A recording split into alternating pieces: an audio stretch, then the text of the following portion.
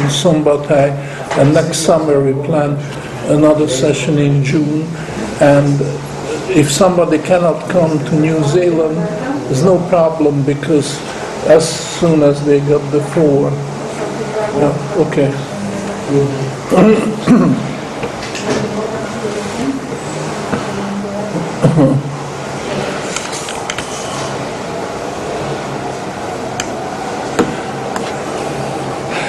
Good afternoon, ladies and gentlemen. Welcome you to Budapest. Welcome you to Hungary. Welcome you to the inaugural session of the new Austrian School of Economics. I would like to introduce to you, if you didn't know him already, Philip Barton is the president of the Gold Standard Institute, which is headquartered in Vienna. Philip, we welcome you here. I would also like to introduce my assistant professors who are going to give one or more lectures as we go. It will make the announcement in due course later. Rudy Fritsch from Canada. Peter van Kopenola from Belgium. And Sandeep Jetli from London. He is originally from India, but he lives in London, and he has been active for the past few years. Welcome. And welcome to all of you. I guess we have enough time to get acquainted. Everybody will be able to make acquaintances of all the others.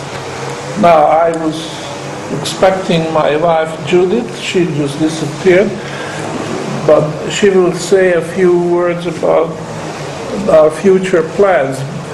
But we already run pretty late, so I guess I just start, and if she comes, she can pick it up. Obviously, you are all aware that this is the present session, which is a 10-day or 20-course session, is just 1/4 of a program, at the end of which we are promising to give you a diploma, subject to a formal written examination after completion of the 4 courses. So we hope that you will like this session. And Judith, this is my wife Judith, and help her. Judith, she has done a great deal of work. I guess most of you have been dealing with her, and she's going to continue. If you have any problem, just ask her. Hopefully you get her phone number and cell phone number as well, mobile phone number. Judith, we are going to ask you to say a few words about our longer term plans. So we have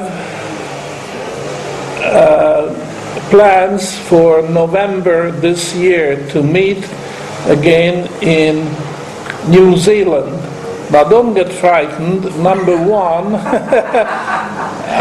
the distance may be much greater than to North America, but we found out to our great pleasure that the airfare, at least from Budapest, is cheaper than flying to North America.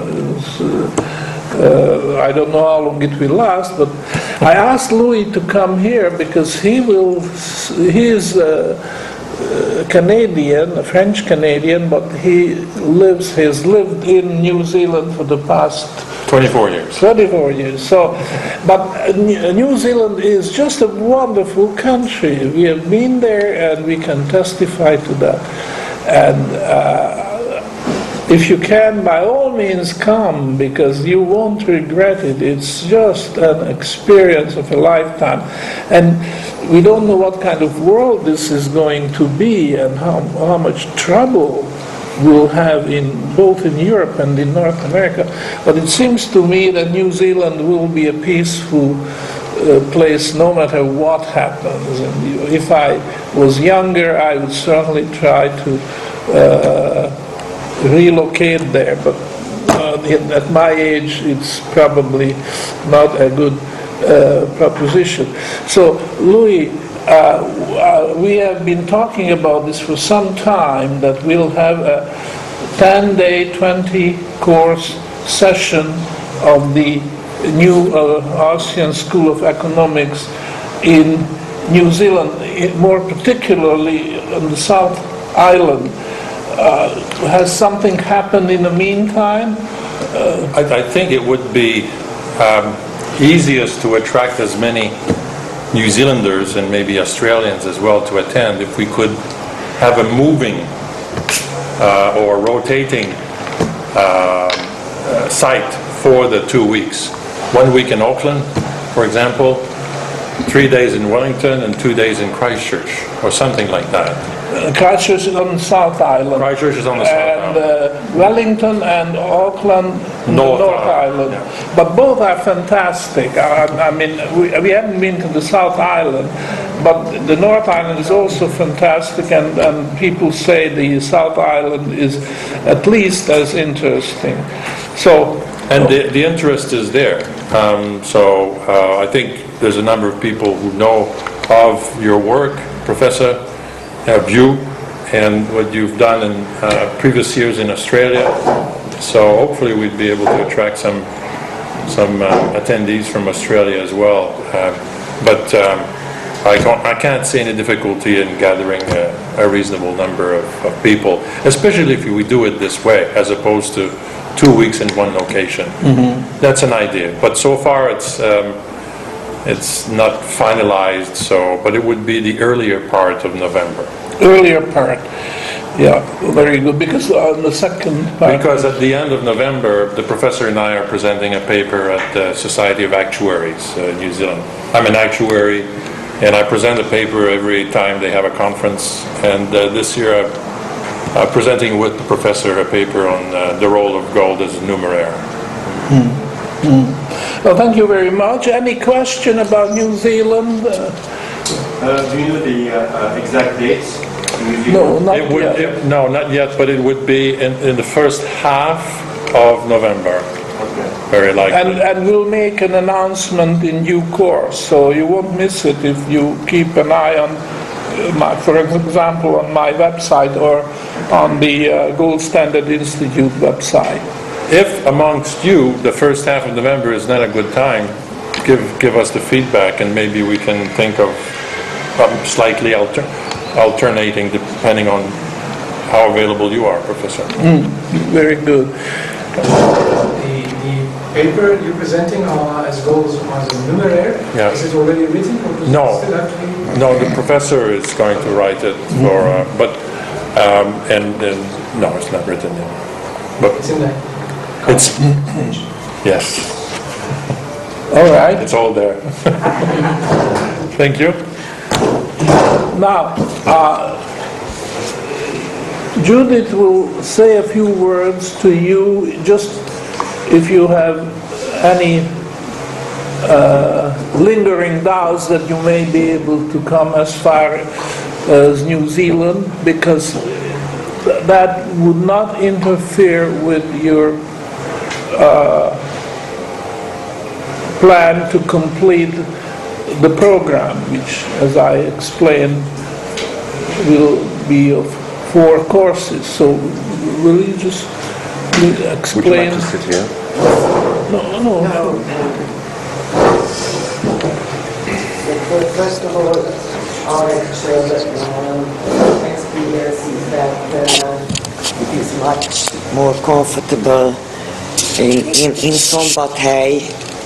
Many of them were already in Szombathely, where everything is at the same place.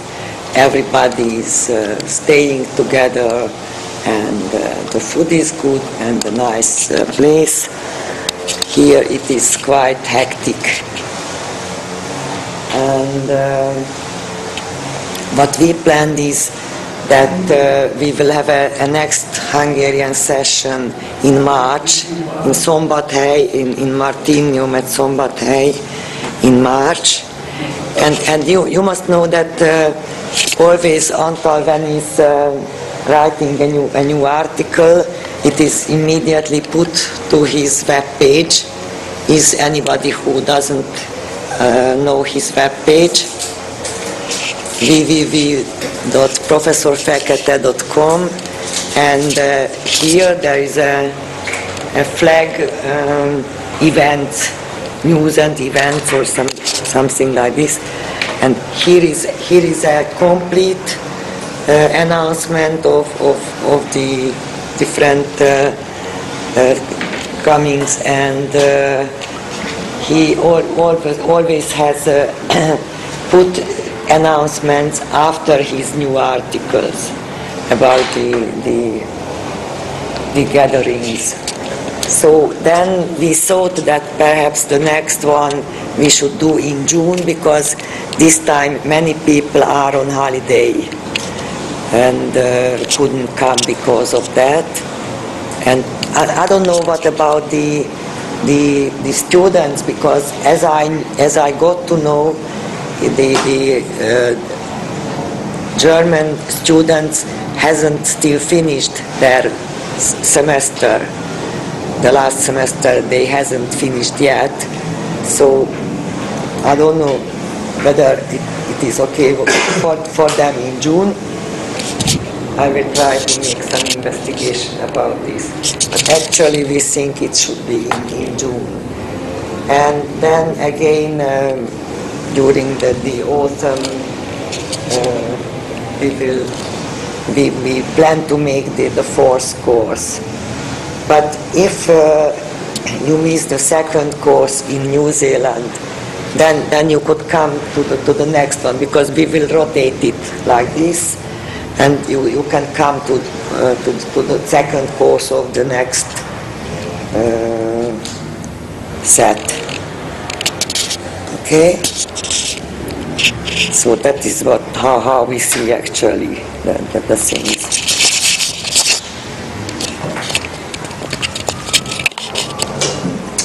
Thank you very much. Any question about the future plans? Well, there will be other opportunities. If you have later something occurs to you, you will have lots of opportunities to ask the question. So, well, as I say, we are running behind schedule, but no worry.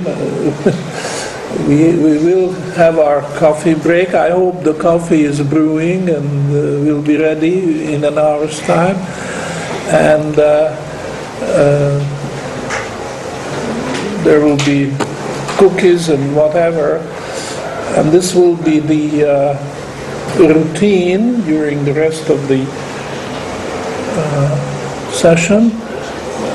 1 hour lecture in the morning, followed by half an hour coffee break, and after the coffee break we come back here and have the discussion period. So today we'll be running half an hour late, but as I say, there's no problem. However, in the future lectures, I would like to keep to the timetable, which means 9:30 sharp in the morning. I would like to start the lecture, and we should be ready by 12 at the very latest, probably 11:30, but if we run a little bit late, it's no problem, 12:30. And then everybody is on her or his own for lunch. We have showed people around the little restaurant just across the street, but you have other choices too. And in the afternoon, the first thing is the lecture, 2:30 sharp.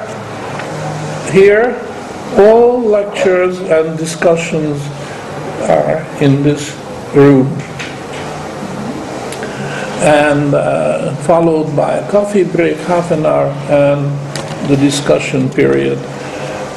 So by 4:30 or latest 5 o'clock, we should be finishing the second session, and you will be able to, I hope, do a little bit of sightseeing on your own, taking the streetcar downtown. You will be able to see a lot of things. If you cross the river Danube, you will be able to see the other bridges and a pretty good view of the Buda, the hilly side of the city, whereas Pest is flat, but Buda is hilly. We are probably going to organize some sightseeing for Saturday and Sunday. We'll talk about this later. But in the meantime, you will have these evenings, and I would recommend that you do a little bit of sightseeing on your own. You don't have to have a set plan what you want to see. Just take the streetcar, and if you like something, you can get off. There are lots of churches, fine churches and other buildings, government buildings, parliament building, royal palace, because Hungary used to be a kingdom, no longer, but Budapest does have a royal palace, which now is used for other purposes such as gallery and library and others. There are lots of summer festivals going on right now. We'll give you a little bit of information on that in the coming days. So, welcome. We are very happy that you are here. We hope you can make most of it. I'm trying to do my best, and my assistants as well, to give you something valuable. The first lecture, which I'm going to deliver now, is available, as you may already have a copy of your own, and I cannot promise to have the continuation as detailed as this one. I have the second and third one is comparable to this, but the rest will be just one or at most 2 pages. However, I'm going to write it up with the help of Rudy, and we'll make it available to you also. As you may have noticed, we have a cameraman, actually 2, right? Rudy is the boss, and he has an assistant. Yeah. I'm the director. Okay, you are the director. Take a picture. Okay. All right. I don't wear the right hat. So this means that DVD will be available in due course, but that's not in my hands. So if you want to know more about this, I guess it's Daryl and Martha, who are unfortunately not with us, but some of you might have met them. Actually, they're not involved this time, Professor. I'm going to be doing that. And You are going to do yeah, it. and don't expect anything too fancy. I said I'm an editor, but I was kidding. What you'll get is a transcript of this whole class, hopefully with good audio, good video, and just, session by session. There's a label at the beginning and another one at the end that says end. Beginning, end. Nothing fancy. But the information will be there, and of course, what he says, if you miss something or don't understand something, you can replay. And he mentioned something about writing up a transcript. We're thinking about writing a book or a small book that will take these concepts and perhaps expand them and explain them a little better. And that will be part of the video package. And I think that's about all. So Daryl and Martha are not involved this time. If there's any problem, you can blame me. Thank you. All right, let's get started. The title of the course about the coordination problem in economics is maybe a little bit too forbidding, but we'll try to make it accessible to everybody. I will explain why this is important now in the introductory part. We have to have a proper foundation of economics. Some of the fundamental ideas have to be clarified.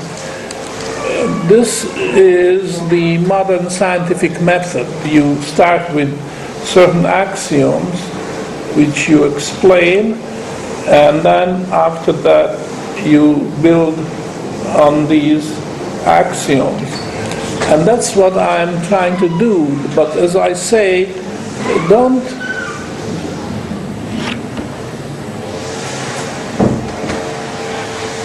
consider this as something which is frightening.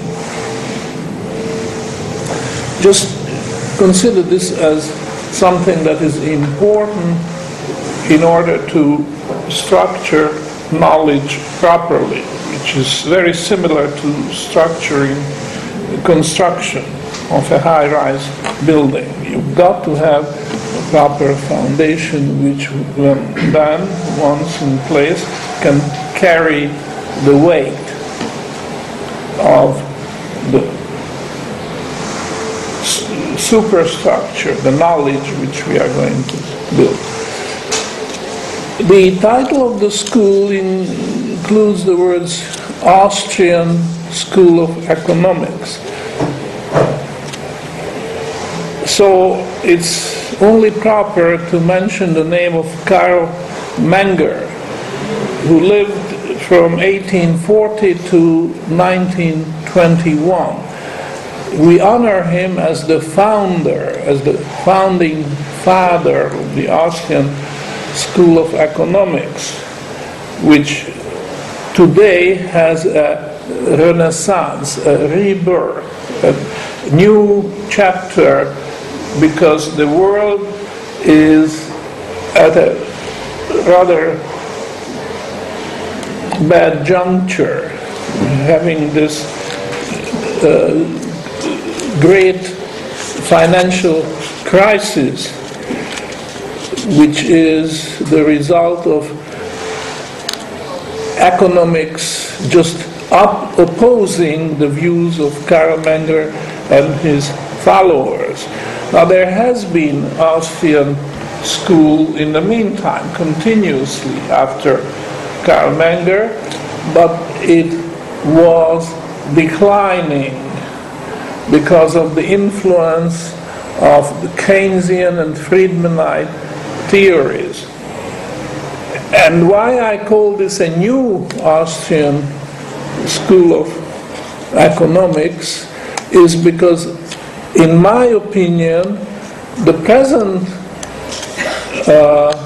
protagonists of the Austrian school, and I specifically think of the Ludwig von Mises Institute in Auburn, Alabama, have perhaps deviated from Menger. But even if they haven't, they don't have an open mind. And one issue in particular came up, and I think this calls for clarification. And the issue was the so-called real bills doctrine of Adam Smith. Of course, Adam Smith lived long before Menger and other Austrians, and Adam Smith had a share of mistakes which he has made, in particular the theory of value, which he established turned out to be a rather bad mistake. His theory of value, Adam Smith's theory of value, is the cost-based, so-called objective theory of value. Cost-based because he explains value in terms of the cost of input in order for something such as a cup or a cup of wine, what have you, in order to have the value defined, he refers to the cost of factors going into the production. And that turned out to be a mistake which Menger rectified. Menger came up with the subjective theory of value. This is the modern concept of value. It's subjective because no reference to costs or objective factors are made. It's the individual. The English saying is that beauty is in the eyes of the beholder. So Menger turns this around and says, value is in the eyes of the beholder. Nothing else matters. If you can have a most costly production of something, but if the beholder doesn't see the beauty or the value, then this value just doesn't exist. It's just figment of the imagination. Now, you might say this was a quibble among theoreticians, but it wasn't, because millions or even hundreds of millions of people had to die simply because Karl Marx took over the mistake which Adam Smith innocently enough made, because Adam Smith wasn't aware of the catastrophic consequences once a revolutionary takes over a mistaken idea and runs with it. It could wipe out populations of whole countries, as it did in the Soviet Union and other countries, in consequence of Karl Marx, his theoretical work, and his advocating the dictatorship of the proletariat, which also happened in this country for 50 years. It was under the yoke of the Soviet Union, and you can see, because this country is still a very poor country if you take a closer look. He actually could be said to have refined Adam Smith's concept down to just the labour input of creating the value. The labour input. I'm not saying that he took it over and made no changes. No. He took it over and made appropriate changes, but the authorship of the original idea is unmistakable. It's Adam Smith. You see? So we are talking about mistakes which could have tremendous repercussion and historic cost and all that. So this is one of the great things about Karl Menger, and we salute him. And there are others, and in laying the foundation here in this course, I just have to point this out to you, that we will take every opportunity to point out our roots, how it goes back to the thought of Karl Menger. We are not doctrinaires, and this is one thing I criticize in the Ludwig von Mises Institute, which is also Austrian, but they are too doctrinaire, too dogmatic, they even consider it as a sacrilege to criticize some of the ideas of Ludwig von Mises, which is a great economist of the 20th century, a little bit a generation after Karl Menger.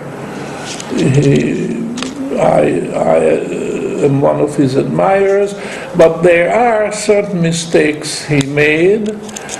I'm not going to say whether the mistake was greater or lesser than the mistake of Adam Smith. Let's just say that there were mistakes, and I have been bold enough to point it out, and as a consequence I've been given a bad name. And you know the other English proverb, what happens to a dog who's been given a bad name?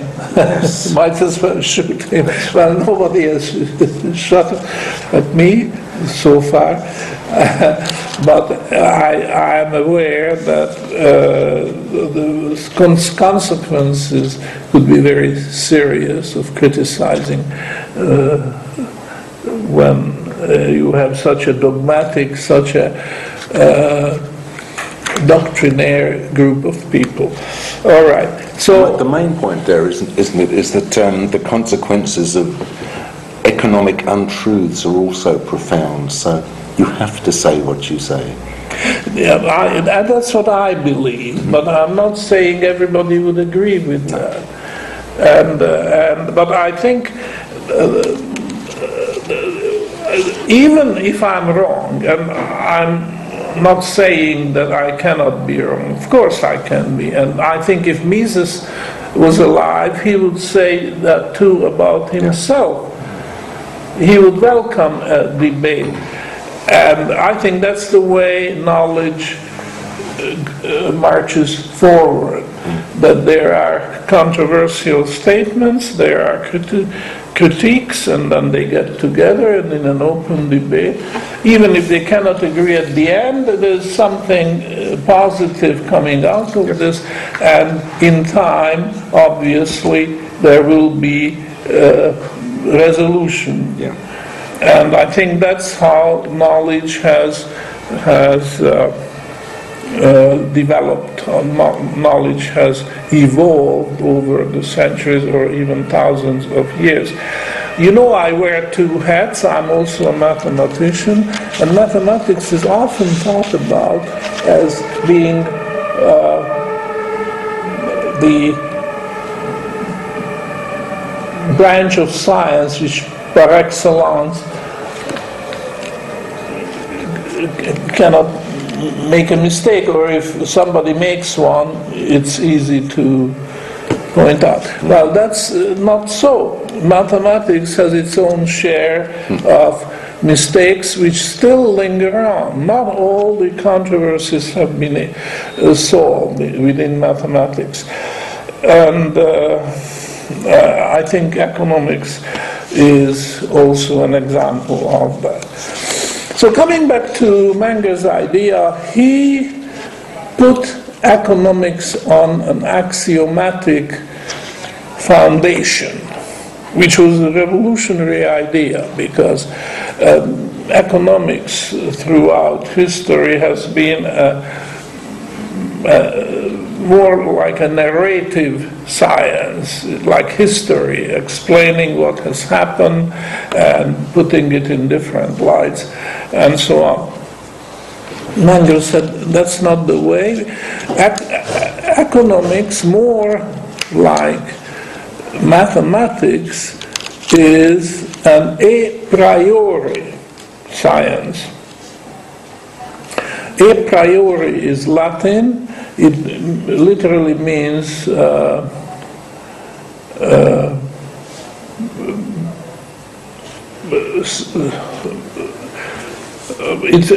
think of the opposite, a posteriori. In other words, there are a priori truths and there are a posteriori truths. There are truths which are imposed on us. They are not revealed by research or by experimentation or by observation. Our whole thinking is structured in such a way that these a priori truths have to be accepted.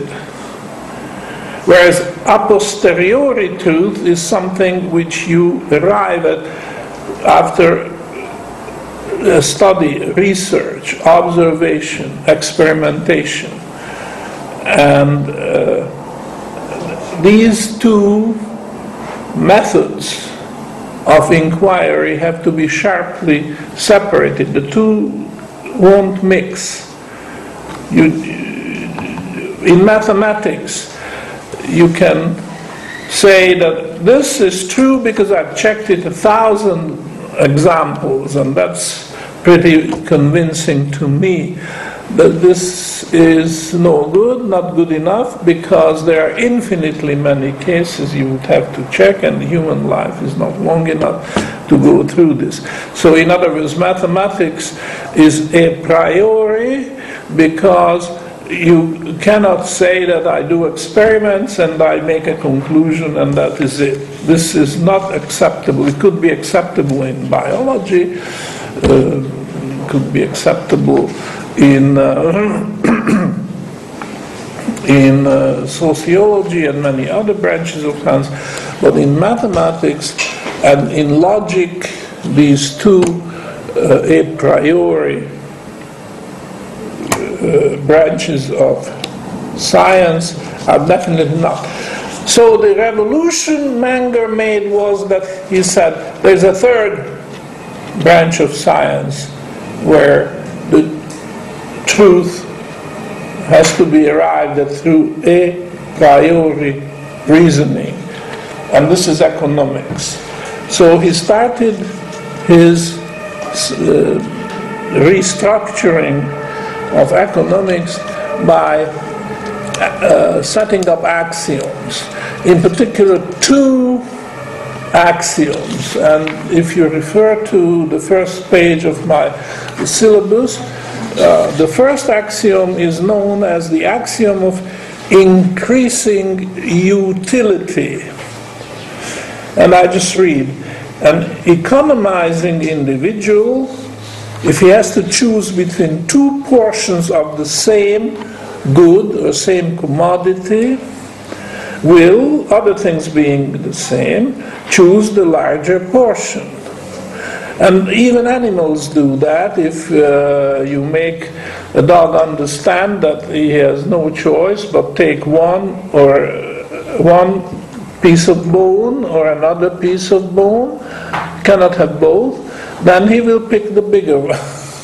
Now human beings are the same, but we have to put in that little clause, other things being the same, because for instance, you could bribe the economizing individual to choose the smaller portion just to be controversial.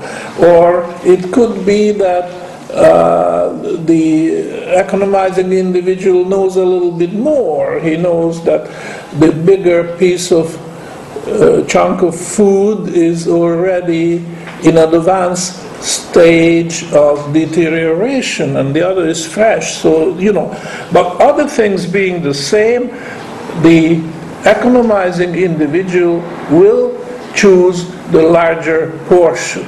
I don't think this is controversial. And we call this axiom of increasing utility because what we think of is value. Utility is, in a way, synonymous to the word value. And the question is, how is the individual valuing goods? And the answer is he's valuing goods according to an increasing curve.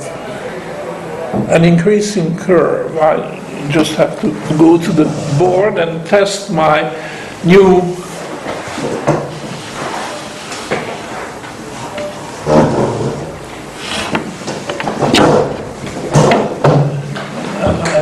we have been securing this board here, and we got the what's the word for that? The textile. Warranty. And so let's think of a coordinate system, and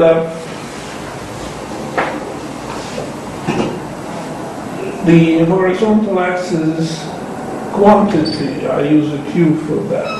And this could be U for utility, but value is a synonym for that, so we can think of that. And according to this first axiom, this curve is going to be an increasing curve, something like this. Now, could have a different shape, could be rising faster. And it could be linear too, and that's a very important special case which we are going to return to. It's a special case of this one. Okay? So this is what the first axiom says. The utility curve, which shows you utility as function of quantity, is a rising curve. That was the easier axiom, ladies and gentlemen. Now, the much, much more complicated axiom comes, axiom number 2, which made Carl Menger very, very famous. In fact, he was one of 3 economists who thought about that. There was another one, of course, Menger was Austrian, but there was a Swiss by the name of Walras. I'm not going to write down because we are not going to bother with Walras, but he came up with a similar idea, which axiom number 2, and then the Englishman Jevons. But again, I'm just mentioning that there are actually 3 economists accredited, but by and far it was Menger who put it into the right context. And we call it today the axiom of declining marginal utility. So I'm going to read this, but I want to make sure that everybody understands, because this is something which I definitely want you to take back with you. And then I'm going to ask the question, that, are you sure you understand it? If not, please ask questions and so on. So the axiom of declining marginal utility says that an economizing individual having a number of equal portions of the same good at his command will assign these equal portions to the satisfaction of different needs in order of decreasing priority. So, before I ask you whether you think you've understood this, I'm going to give you at least one example, but actually I will ask Sandy, because last year we were both lecturing in San Francisco, and he mentioned an example which how this is applicable to a real-life situation, and then I mentioned another example which was a little bit more elaborate. Would you like to say at least one, and if yes, both? Yeah, absolutely. I think the example that I gave was the use of water. So it was actually used to answer the paradox which had been around for a number of years, which was why diamonds were more valuable than water, even though water was essential for human life. And the way you have to look at it is effectively satisfaction of each need. So water obviously satisfies various human needs. Now, from the assumption that you don't have access to water to begin with, each need that is satisfied allows you to move on to the next sort of, the next choice or the next subjective framework for you to use the water. So for example, if you have no access to water currently, and you suddenly do, your first use of it will be to quench your own thirst. So what do you do once you've quenched your own thirst? You know, well, depending upon the situation, it might be do the washing up. You know, I've quenched my thirst, I've got some dirty dishes, so I want to do some washing up. Now, what do you do once you've done your washing up and the water is sufficient to satisfy that need? You move on to the next need. And each need is, by definition, less important than the previous need. So it's not the most important need that determines the value of the water. It's the least important need, because by definition, all the other needs have been satisfied. But were that not to be the case, then that would not be the least important need. It would be one step up. So that was the quite basic example that I gave. But again, if you think about it in terms of not just that descriptive example, but in terms of substance and material. You know, satisfying the thirst of a person will take much more volumetrically than each successive application. So you will have, let's say, most water going in terms of volume to satisfy human thirst, and only a minute amount, say, to water the flowers. Yet people who are classically based in terms of determining sort of absolute value would assume that because most of the water is being used to quench your thirst, that determines the value, when it's not. You know, that is regardless, and so that develops into the concept of starts to flow, which is another way of looking at marginal utility. It's like looking at that example in a mirror, as it were.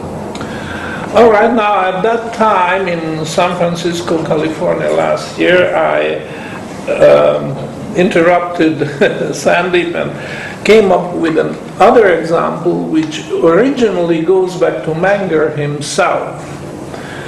But it has been improved. Well, can you improve on Menger? Anyhow, has been changed a little bit around. And I like this example because you can see very clearly the equal portions of the goods and how they are put to different uses, or how they are earmarked for different uses. So the example is about a farmer in a remote part of Brazil, somewhere in the middle of the jungle. He clears a plot of land and he grows, say, wheat. And at harvest time he brings in exactly 6 sacks. I think the number was 6. If not, will turn out at the end. But it doesn't matter. A number of sacks of wheat. And they are equal in weight, in quality, everything. But he is going to earmark each sack for a different purpose. The first sack is earmarked for the most important purpose he has, which is survival. He wants to survive, he and his family, till the next harvest, when he will have another supply. But in the meantime, he will have no possibility to replenish. If a flood takes all 6 sacks, or the barn burns down and the wheat is gone, then he will have to starve and probably die. So that's the top priority to secure his survival, is the first sack, to feed his family and himself. The second sack he earmarks for fodder, to feed animals. He has a couple of animals, maybe cows as well, and he will feed the second sack to these animals. Maybe also chicken.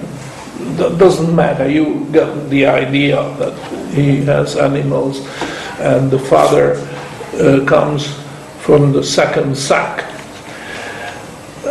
The third sack is earmarking for making whiskey. That's not necessarily for survival, but he had a good harvest, so he can afford to think of that use as well. So that's the third sack. The fourth sack is earmarking for feeding the birds. There are some birds around who come, and unless he puts out the seeds, they won't come.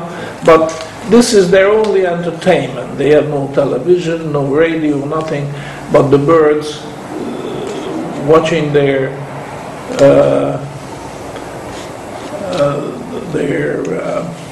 antiques. Is that the word, antique? The bird. Antics. Antics. Never heard of it. And listening to their songs gives them entertainment, and they can afford, because there's a fourth sack. So it seems to me that 5 is the number. There is a fifth sack which he has no use for. So if conditions are present to take that fifth sack, which is a surplus, so to speak, to a very, very distant market, then he will do that. Because he doesn't have any personal need for the fifth sack. Or if there were 6, then 2 surplus sacks, which he takes to the market. Now, question, what value will he put on this 5th and 6th sack when he arrives, if he ever arrives to this distant market? Well, he cannot put the high value, which is survival, because there's so many other stages in between. So he will put the value on the surplus sack, which is the marginal value, which is, just the value which the marginal use is to feed it to the birds, you see. However, if his barn burns down and 3 of the 6 sacks is gone, up in smoke, then the value will be very, very different. Because then he will have to consider that, okay, we have animals. Oh, I'm sorry. The number is 6 because the second sac is not animal. It's the seed grain. I'm so sorry. But you understand that he will feed his family even before he puts aside the seed grain.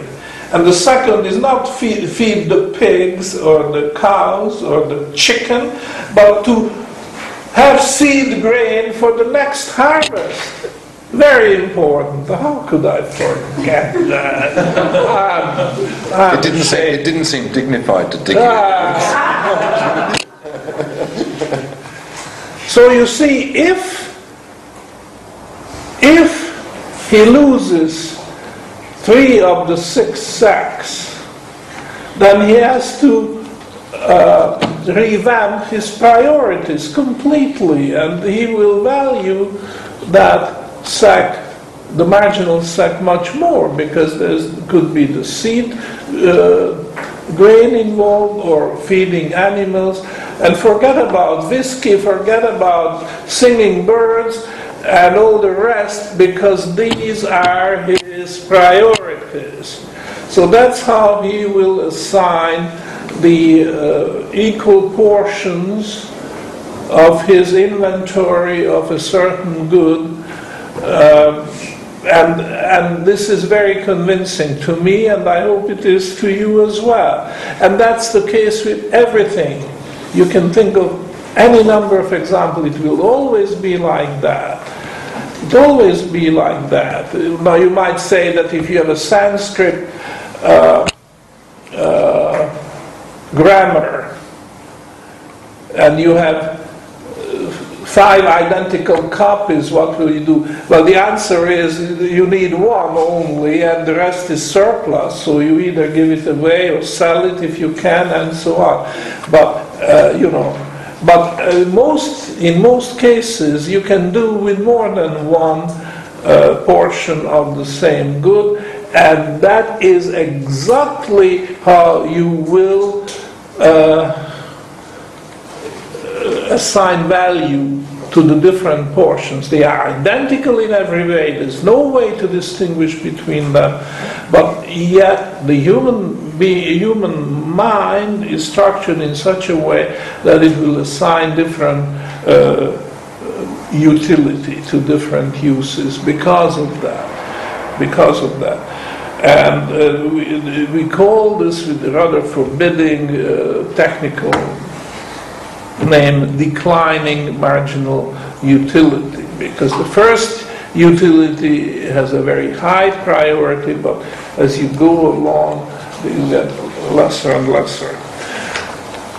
So that this example may be very helpful, and the example which Sandeep gave, why is it that water is so much more important for the survival of human beings than diamond, yet we put a much higher value on diamond and a ridiculously low value on water. Again, you just have to refer to this axiom of declining marginal utility.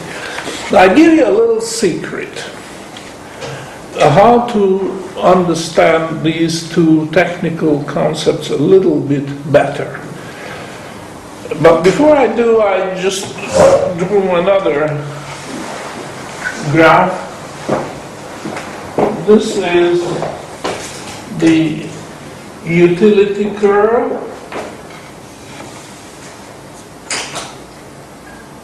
And I'm going to draw a marginal utility curve which will be declining. And it will be declining and approaches 0. So in that case I could say MU, marginal utility, is declining. It's always positive, but gets smaller and smaller and smaller, ever smaller. The little secret I want to give you, please keep it, because that's my trading stock, and I'm going to repeat this lecture elsewhere. But of course, I'm joking, because if you let it be known, and the whole world will know this, it will help the cause, and I don't care. People will still come to me and listen to me. Now, this utility connotes with total price, which this is marginal utility, and that connotes with somebody with unit price. And there's a big difference between the two.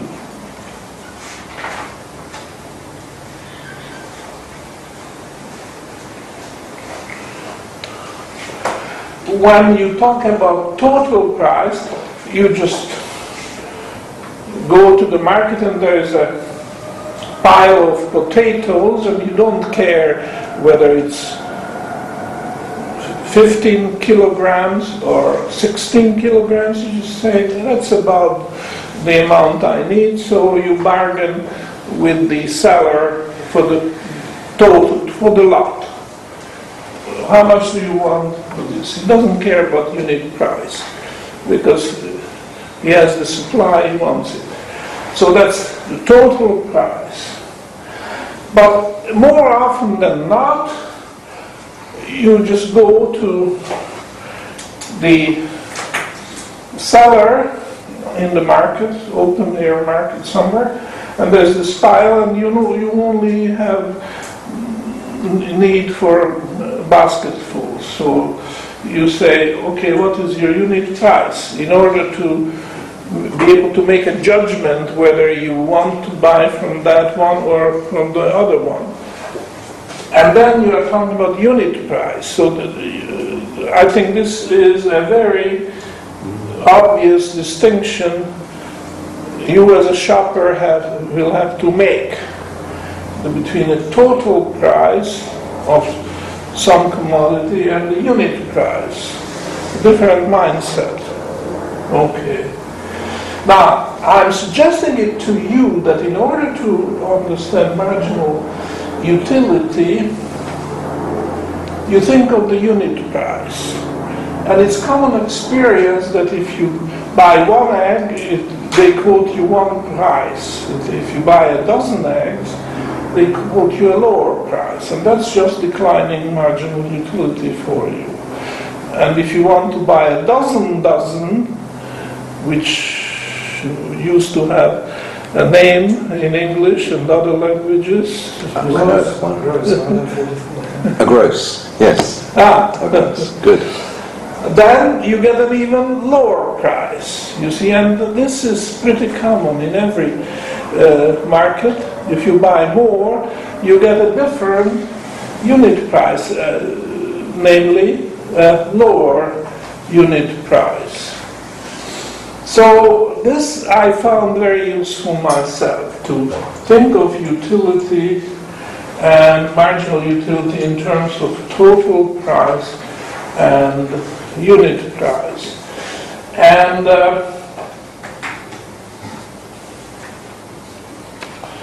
that brings out why one is increasing, but at a progressively lower rate, because the rate is determined by marginal utility, okay, which is declining, and there you have it. This is axiom 1, and this is axiom 2. Would you like to ask any questions at this stage? Yes. Will you consider the farmer with the 6 sacks of wheat, all the 6, that's the total price, and the unit price is the price of the first sack, and the unit price or unit value of the second sack, and that's what's declining? Is that No, how you're looking at it? no, the unit price is the surplus. So So you have to have surplus, which you take to the market. The first 5 sacks are not surplus. You use it for your own personal use. Partly survival, partly entertainment, partly just feeling good. But it should not be considered a surplus unless, for some reason, you lose some units. And then you reclassify the whole thing. So marginal utility is always the last sack which determines the value. And that's the importance of this axiom. The marginal utility is the last sack which you can reclassify as surplus if you have to. It's not the first sack, it's not the second sack, but it's always the last sack, and that is going to govern your thinking. What is an acceptable price which the other party is willing to pay you? And that gives you the leeway, the possibility of making up your mind. Yes, Peter. In classical economics, I was, if I remember correctly, I was given the example of students who went to a party and who offered their services as bartenders. And the example given was one bartender had this amount of utility that was fine, but it was not enough. And the second one coming in, that was also fine, and productivity increased. Add another one, a third one, and productivity increased still. But up to 5, and then they started falling over each other. And that's when marginal utility, well, I think it went below 0. But it was explained to us as... That was not marginal utility, that was marginal productivity. Sorry, which is something else. It must have been productivity because you had... No, you are talking about labor. Labor. Productivity of labor. You're right. And there are similarities, but it's not the same. And we are still at the foundation. The marginal productivity comes at a later stage. Now, we are not going to discuss it in this course, but if you keep building your knowledge of economics, marginal productivity comes later. And it will go below 0. Okay. Gentleman next door. Yes. Yes, I never seen this equivalence between price and utility, but I'm thinking in this case is the same curve for seller and buyers, because you are talking about price. Price is price for the seller, price for the buyer. It's different, no? Utility. I do beg your pardon, I didn't quite get that. What? Could you give me the question again? When you put price in this curve, price, no utility, price. Yeah. Price. You are talking about price is a price for the buyer or for the seller. Yeah. Is the same Didn't ask. curve in this case? Is the same curve for the seller or for the buyer? For me, is because utility is utility. Utility is value. Is absolute. Sandeep, can you help with Price this? is relative. I think Sandeep can help with this. Okay. Well, first of all, if you're buying something, someone has to sell it to you. So you know, this is for example, it's describing cleared prices, not So if you have a series where you have prices that have been observed, then it doesn't matter. I understand, but my question is about absolute content like utility. It's a content. But price is relative. It's No, price. Yeah, it's okay. You can't talk about price until you've actually determined what that is. But until you've actually got that substance, okay, which you use to define the other substances. So the professor will go on to it later. You know you can only talk about price once you've established that substance which has near enough constant marginal utility, because then everything can be expressed, as it were, in terms of that substance. That substance has to exist, you know, because just like the largest number in a set of numbers has to exist. And I'll let the professor talk about that later on, you know, but yeah. There's no dollar price or money price here yet. He's talking about utility to the farmer. The dollar price or indirect exchange price will arise from multiple sellers and buyers coming to their own conclusions. So if the farmer here, the 3 sacks are burned, it's priceless. He's not selling it for any price. See, so you have to be careful not to confuse that with a dollar or a numeraire price. This is, we're looking at value, and what the professor put in brackets is just another way to look at this. But it's not, he didn't say dollar signs that 1 sack of wheat will... Yeah, what's the price of your lack of death, as it were? Excuse me, you cannot put you cannot measure value, you can only compare it. No. Your first sack is more valuable than the second. So I think there's... I'm afraid I have to close this discussion now, because I was really looking for short questions, but anyhow, I'm going to have a break in about 5 minutes, so I want to say a few things, and then I haven't covered even half of what I was going to say in this first lecture. So after the break, I'm going to continue lecturing. I'm sorry about that, but I just have to cover a certain amount of material. But before we go for a coffee break, I would like to point out to you that why I was so secretive about this interpretation, total price and unit price, as an explanation for the concept of utility on the one hand and marginal utility on the other. The reason is that in a way we are putting the cart before the horse, because the real reason why Karl Menger brought in these 2 axioms very early in the discussion is because he wanted to explain the origin of money. Now, if you don't have money, there's no way to talk about prices, because what is a price? A price is a measure of the exchange rate between the good, subject to trade, and the monetary commodity. So if you don't have monetary commodity, because it's still a very, very primitive society, there's no way to talk about price.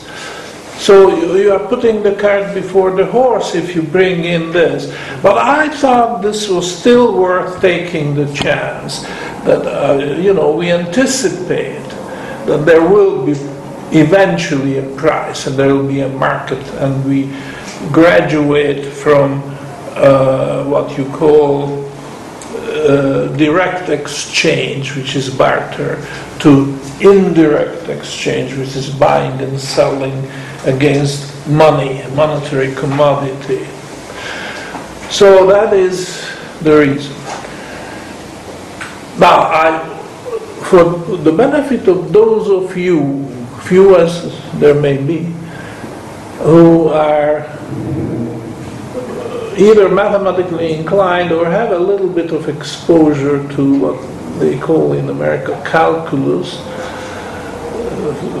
for a lot of various sciences, people have to take calculus.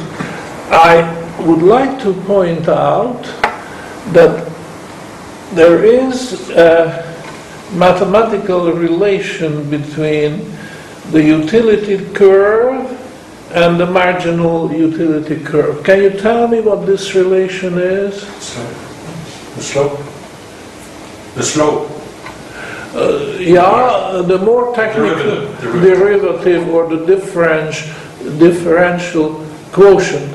Question, which of the two curves is the differential quotient or the derivative, more commonly known as the derivative?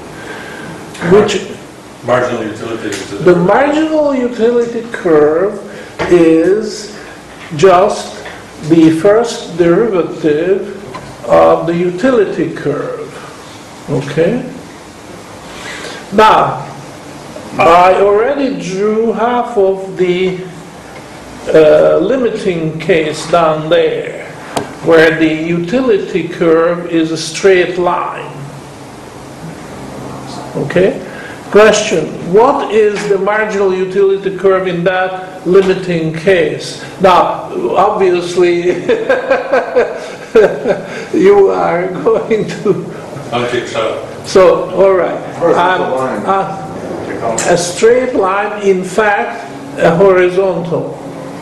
Right? Yes. Yes. And this is very important, because this means that marginal utility can be constant. Which you might say contradicts the axiom which says that it must be declining in every case. However, as a limiting case, we might just say that the marginal utility declines ever so slowly that it's practically constant. Theoretically it may not be, but for all practical purposes the decline is so small that we are just as well consider it as constant.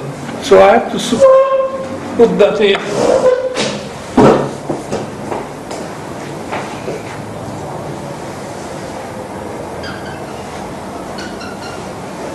Constant marginal utility, which has the result that the utility curve is a straight line with a slope, and actually the slope is measured by that constant.